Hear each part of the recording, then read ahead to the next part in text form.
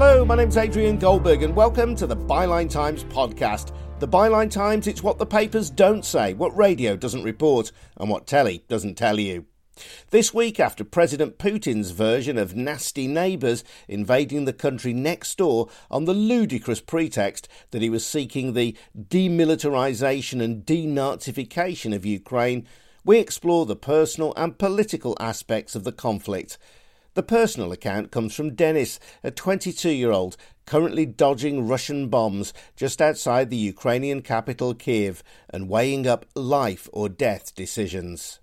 From panic at the first day, we have went to understanding that we can even die for our values and be sure if one day I'm asked to take the weapon, no matter I can't really use it, I don't know how to do this, I will take it. You are willing to die for your country? For my people, for my country, for my values, yes. As for the political response, well, the UK is providing military assistance to Ukraine and humanitarian aid, but has rejected calls for an emergency open-door policy for refugees from the conflict. If you look at what other European countries are doing, they're way out ahead.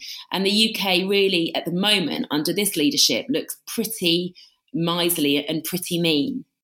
Ukraine and us coming up shortly. First, though, a reminder that Byline Times doesn't have a traditional proprietor pulling our strings. There are no advertisers or corporate backers telling us what to say, and certainly no Russian oligarchs. Our journalism is funded by people like you who take out a subscription to the monthly Byline Times newspaper. Those subscriptions also help support Byline TV, this podcast and our news-breaking website bylinetimes.com, which is where you'll find details of how to subscribe. That's at bylinetimes.com.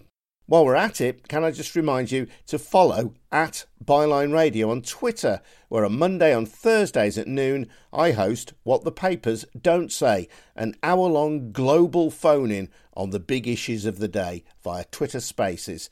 To join in, follow at Byline Radio on Twitter.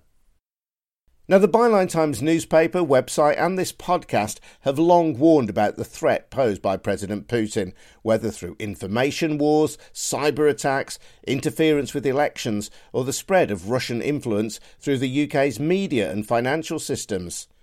Too many people have been happy to look the other way, either because Putin's pals made donations to their political party, flattered them in their newspapers, or owned their favourite football club. Some, frankly, admired his nationalist authoritarian politics. The time for benign self-delusion is surely over after the naked aggression shown by Russia towards its neighbour Ukraine, which has included attacks on civilian targets, including apartment blocks. The unfolding horror can feel a little overwhelming. So here's just one Ukrainian's war story. Denis fled from the bombardment of his home city Kharkiv to the capital Kiev, where, as he discovered, there's no let-up. My name is Denis Ganja. I'm 22 years old, still a student, but at the same time served as Ukrainian youth delegate to the United Nations and the Youth Affairs Council under the President of Ukraine. You were forced to flee the city of Kharkiv. Just tell us what the situation was like there, Denis, please. So it's the sixth day of war already. We are losing count on days. I met the war in Kharkiv at 5 a.m. I woke up from severe bombardment of my city, and I understood that it's not very safe to stay in the city, so decided to somehow leave Kharkiv. I don't have a car, so the next day there was the last train to Kiev. While I was on the train, I changed my decision 5 times. Where should I leave the train in Poltava or go further? So I went to Kiev, stayed there one night at my friend's place under very severe bombardment. So we were hiding in the parking. And then I managed to live outside Kiev on the last underground station train. And did you ever think that your home city of Kharkiv or your capital city of Ukraine would ever come under aerial bombardment from Russia? You know, it's the 8th year of war, but 2 days before their full-scale war started, my company asked me, Dennis, do you want to evacuate so that to be safe? And they told, no, there will be no war. So I was like thinking that this is the Putin's bluff to win something. I don't know what, maybe his strategic things. So I have never imagined this, because today, like the center of my city, it's the biggest square in Europe. It's destroyed. There are no like strategic things for Russian troops. There were no of Ukrainian army. It's just the center of the city. It's where the regional administration is. It's where my university is. And they are bombing even this. I don't know for what. This is in the center of Kharkiv, yes? Yes, just the central square. It's like very, very big. There is the very nice park, very nice bars, the regional administration, one of the best universities in Ukraine, Karazin University. Also, Держпром, which served as the government's building while Kharkiv was the capital of Ukrainian USSR. So I don't know for what they're doing this. So what is the real reason? Because I don't think that there is any human in them. President Putin has talked about the neo-Nazi influence in Ukraine, has also suggested that Russia and Ukraine effectively are one people. What do you make of those comments? First of all, I think that Putin has already agreed to the propaganda which he created.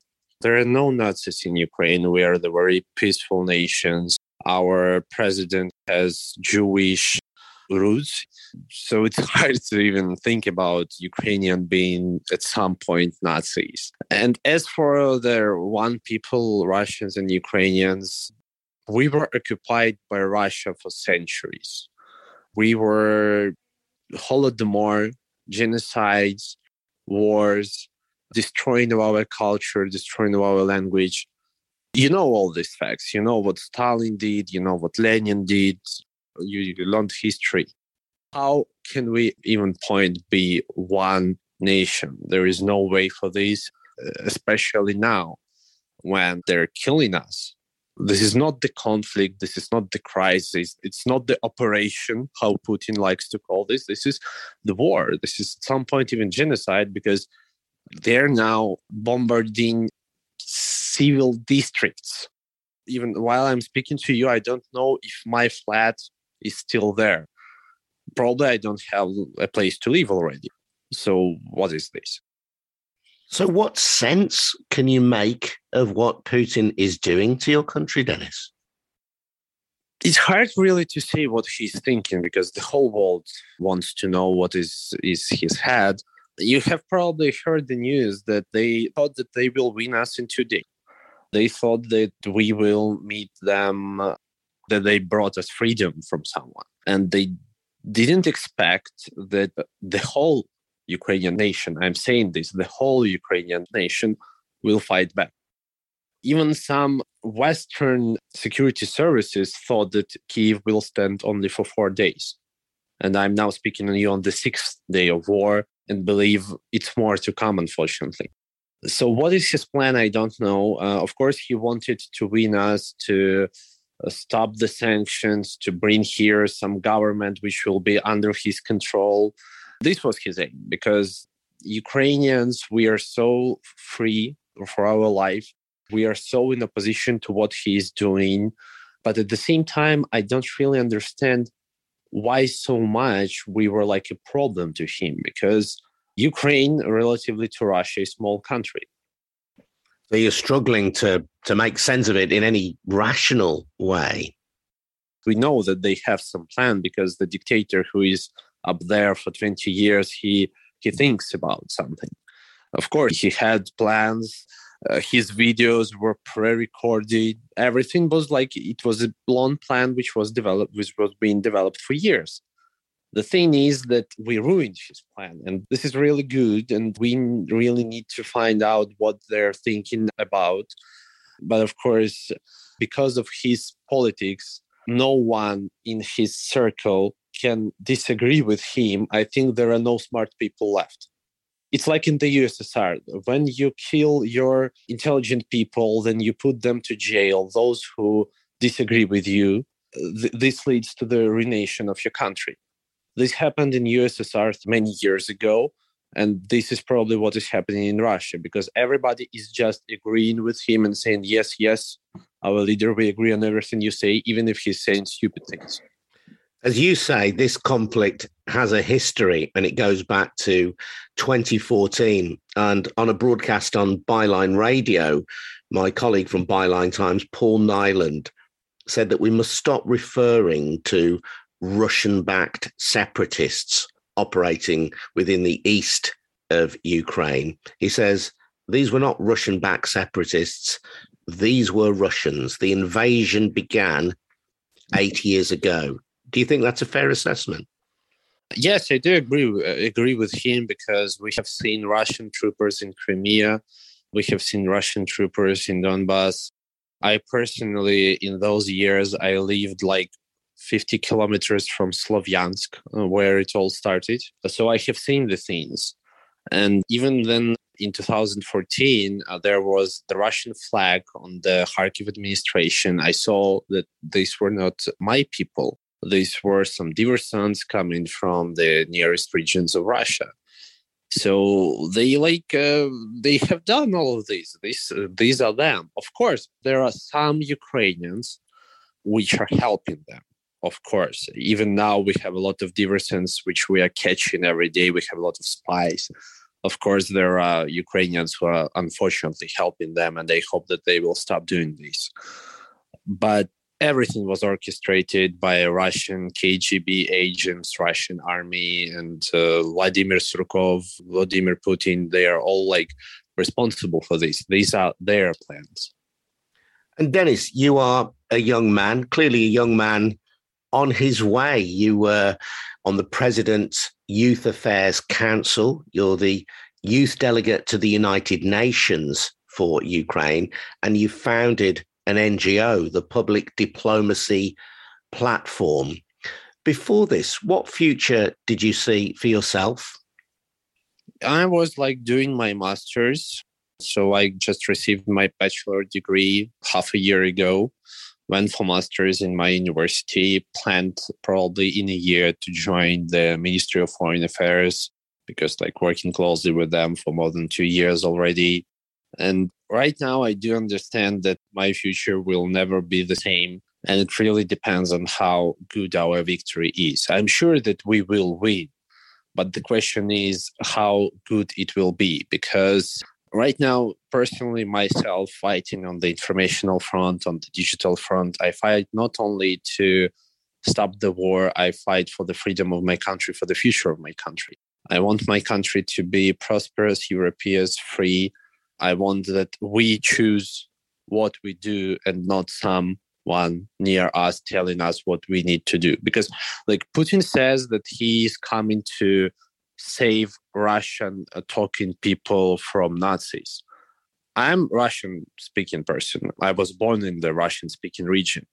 I have never asked him or any from Russia to help and save me. I was always telling them, like, get off me, don't touch me. I'm doing my things. And of course, we're like already dreaming about some future, but right now the future is this: survive the night and continue working. This is my future for like till the end of war. Just give me a sense of the people who you care about who are also affected at this moment. My family is in Kharkiv region. It's rather calm in their town. It was like only like one bombardment so far. My grandparents are in Sumy region in Akhtirka, where one of the most severe fightings are going on. Most of my friends are in Kharkiv right now. Just as I'm talking to you, a friend of mine, her house was bombarded and she's now looking for evacuation. My girlfriend is staying for, 60, 50 hours already in the shelter, hopefully with food, but with no water supply or energy supply.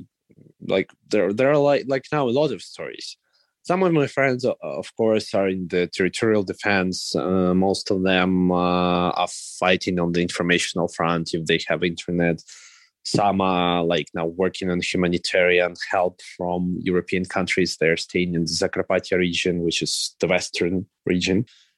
A lot of my friends are resisting. Of course, they're in danger. We are all now in danger. It's just like, while we were recording this podcast, you have not heard maybe, but I heard some bombing outside. I don't care anymore. It's just that I need to continue working no matter the conditions.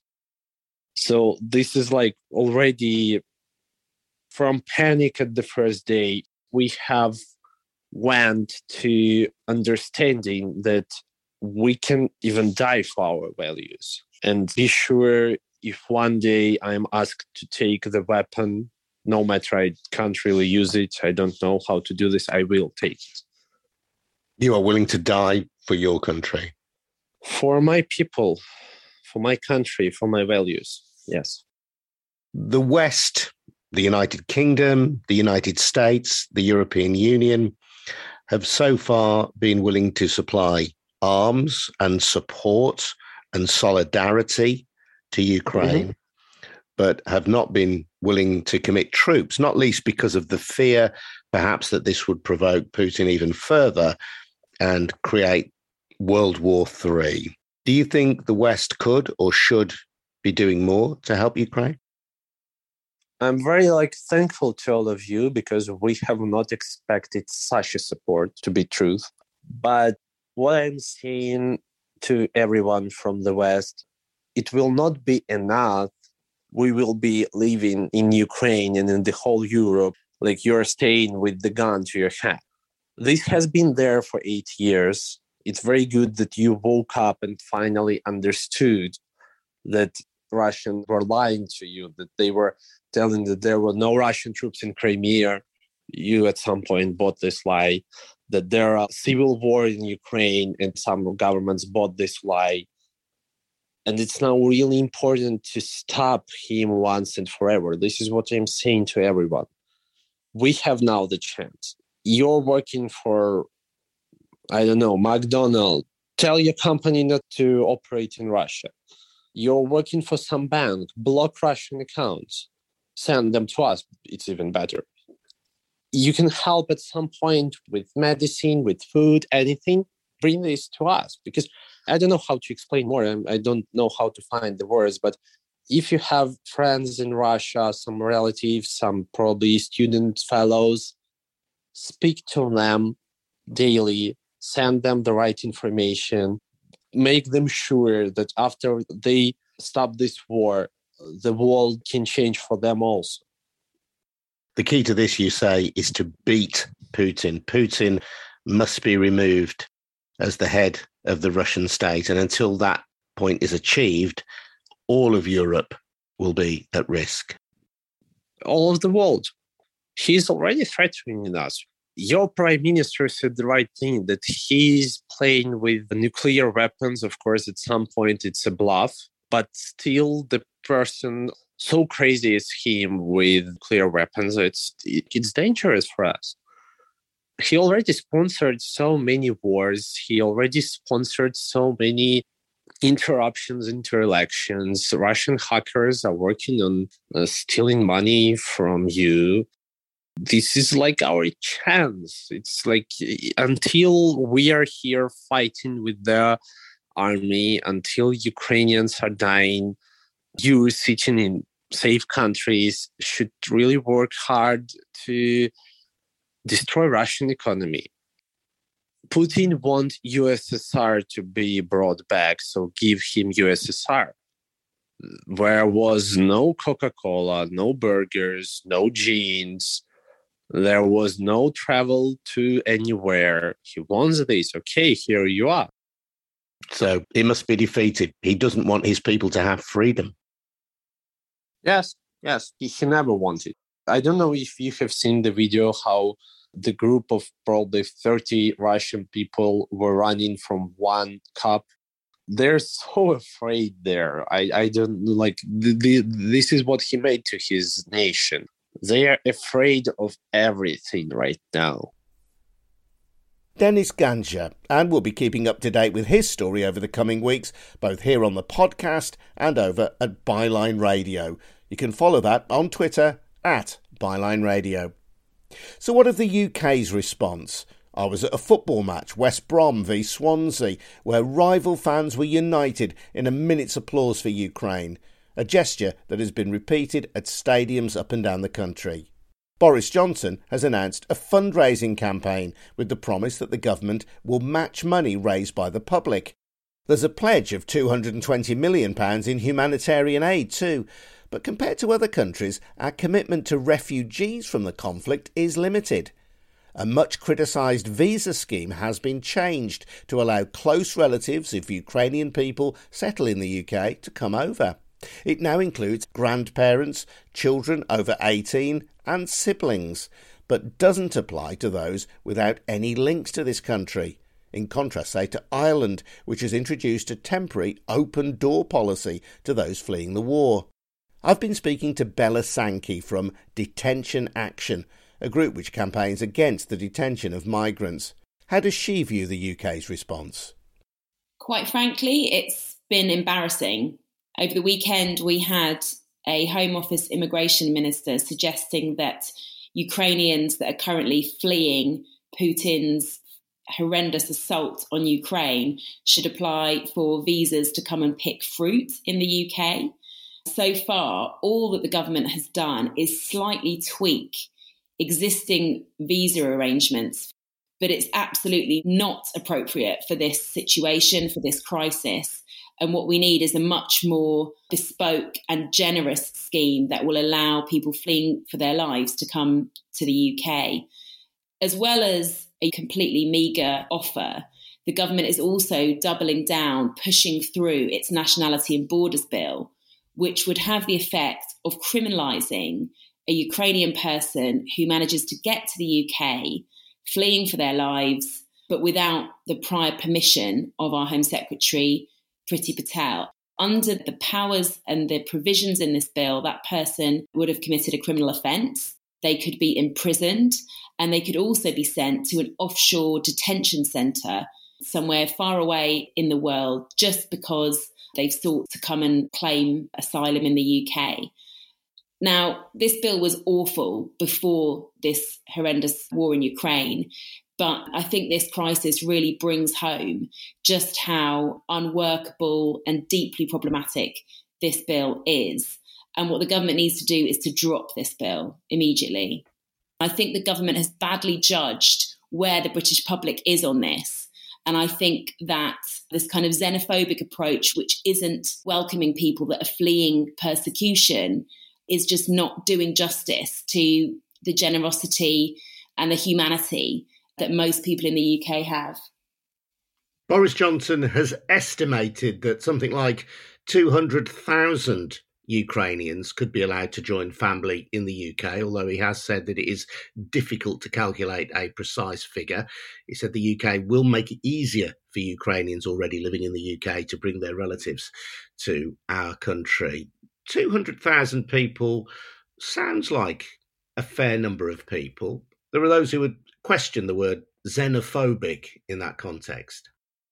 I think the number that the government has put on people that may come under these changed family rules isn't a particularly reliable number. I don't know exactly how the government has reached this number, but it seems as though they've tried to calculate the number of people that may have family members that would qualify. So it's a pretty hypothetical estimate. There may, of course, be people in the UK with relatives in Ukraine, and those relatives may be planning to go elsewhere because they've also got family members in, for example, other European countries. So I don't think it's a very kind of sound estimation when it comes to numbers. But I also think that in a crisis such as this, the government shouldn't be quibbling around numbers and only considering granting refugee protection to people that already have family members here. This is a matter of principle. The situation in Ukraine is absolutely catastrophic. People are being killed in their hundreds. Children are dying.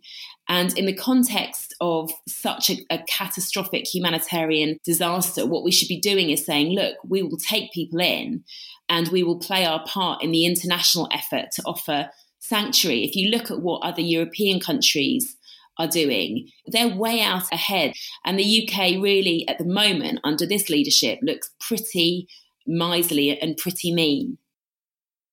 Bella Sankey from Detention Action. And if you've got any comments on what you've heard, please get in touch. goldbergradio@gmail.com. That's goldbergradio@gmail.com. And if you've enjoyed listening to the Byline Times podcast, don't forget that you can also now listen to Byline Radio.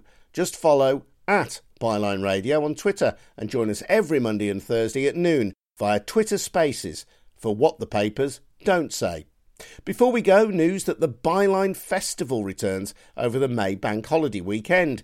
It's the festival that wants to change the world. A mixture of talks, discussions, a Q&A with Peter Jukes and Carol Cadwallader, along with comedy and music. It's at Acklam Village in West London. You can get more details at bylinefestival.com. That's bylinefestival.com. I'm Adrian Goldberg. This has been the Byline Times podcast. Thanks for listening. See you next time.